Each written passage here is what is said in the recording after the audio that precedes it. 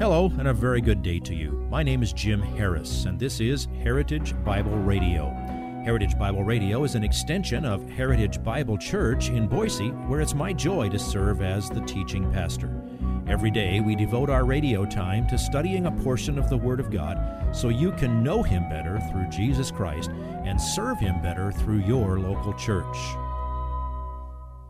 This week on Heritage Bible Radio, our study of Ephesians continues with the duties of Christian parents to their children.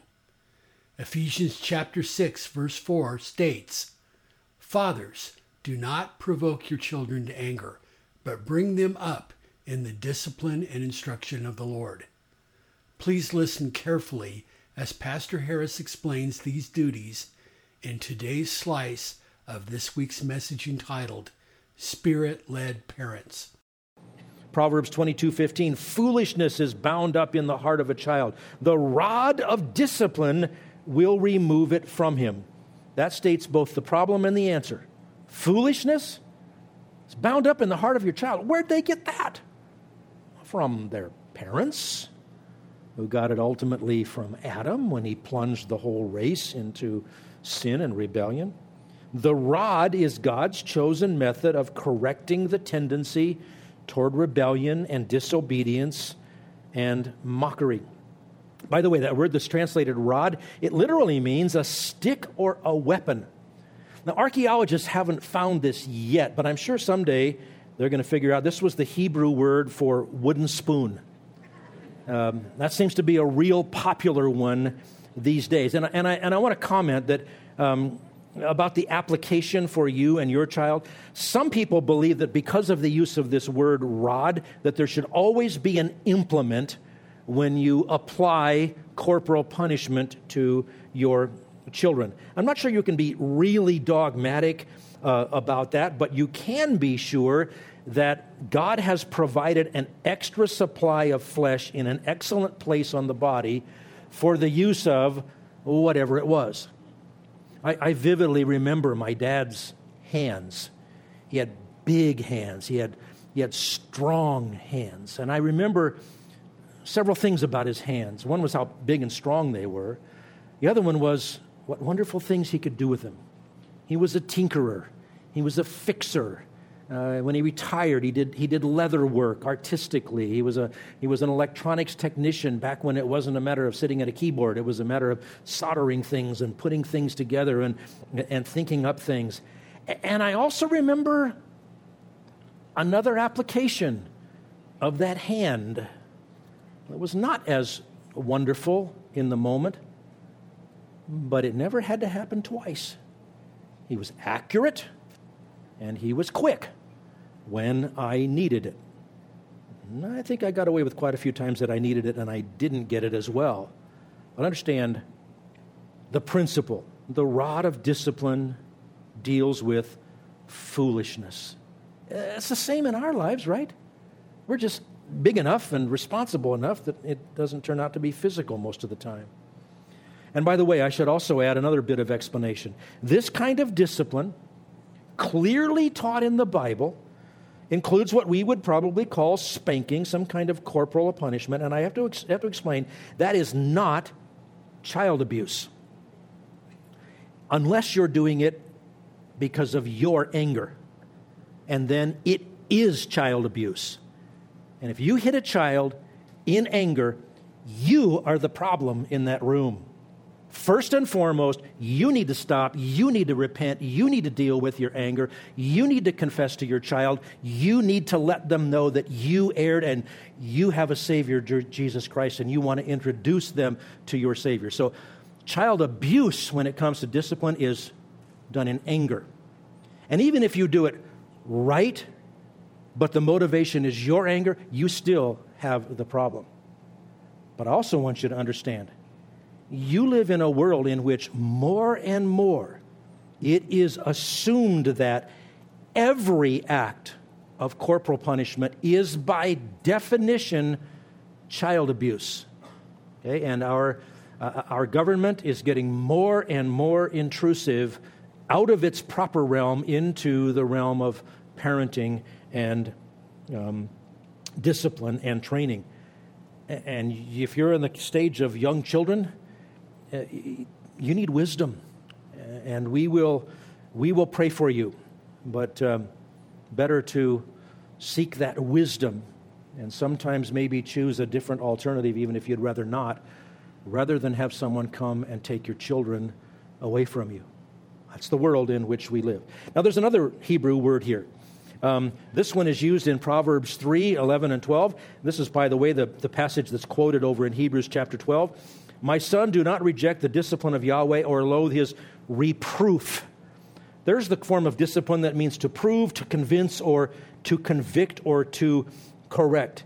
It primarily involves verbal instruction.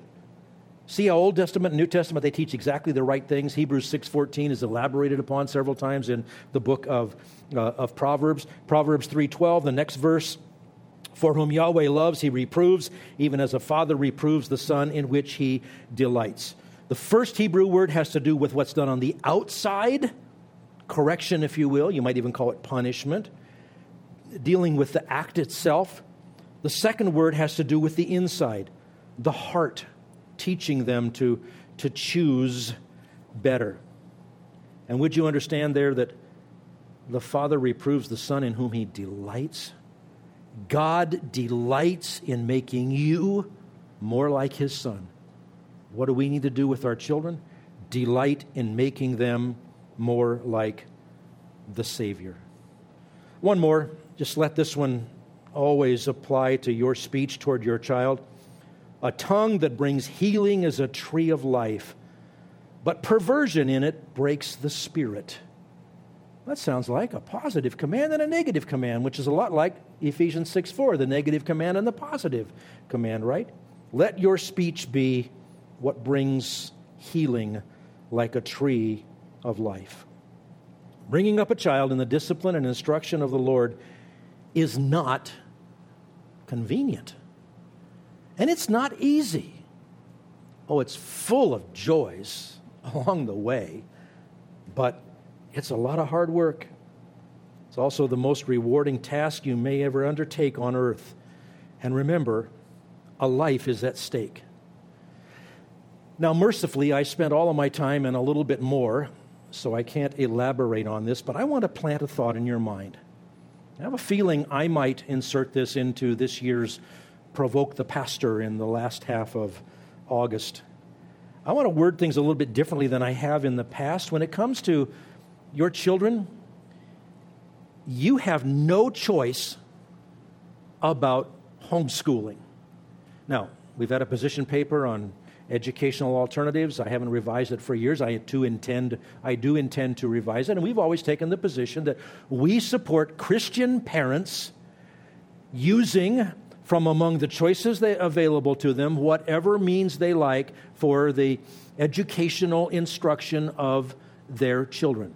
You may choose homeschooling. You may choose a public school. You may choose a private school with Christian orientation. We support you in every way, but I want to make sure you understand. Wherever your children go to learn reading, math, history, science, whatever, you and only you are their number one school on earth, and you have to manage whatever other tools you may use. Whatever school you send them to, when the time comes that they get their books for that year, you'd better be the first one in that book. You'd better know what's in there. You'd better know how to help them understand when they, they might need to answer the question and say something like, well, the book says that 3 billion years ago this happened. Okay, so they can understand that's not true, but that's what I need to say. Listen, you are their school. Another friend of mine used to be a colleague of Dirk's before he moved away. He was a middle school teacher, and he had somebody berating him in a church, in a Christian setting, and saying, well, all the public school teachers and all the public school stuff you're doing, it's ruining our kids. And he said, I wish I had that much influence on your kids. But let me tell you how they are when they walk in the door. If I had as much influence as you think I have, I would fix what you did to them at home. You understand?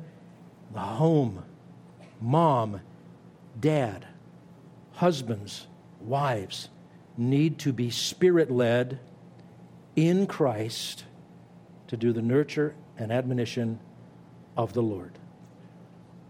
Let's pray. Oh, Father, thank you for your marvelous grace in which we stand. None of us would be in Christ today apart from your grace. None of us would have grown to maturity apart from the influence of our parents. For all the parents among us, for all the grandparents among us, especially those with a lot of influence on their grandchildren, we thank you for them.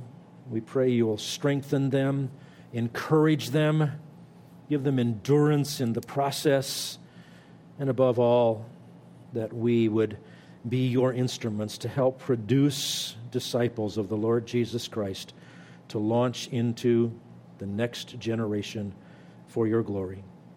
We pray for all those kids that were here this week for Vacation Bible School. Some of them heard the gospel for the first time. We pray that it will take root in their hearts and your Spirit would teach them.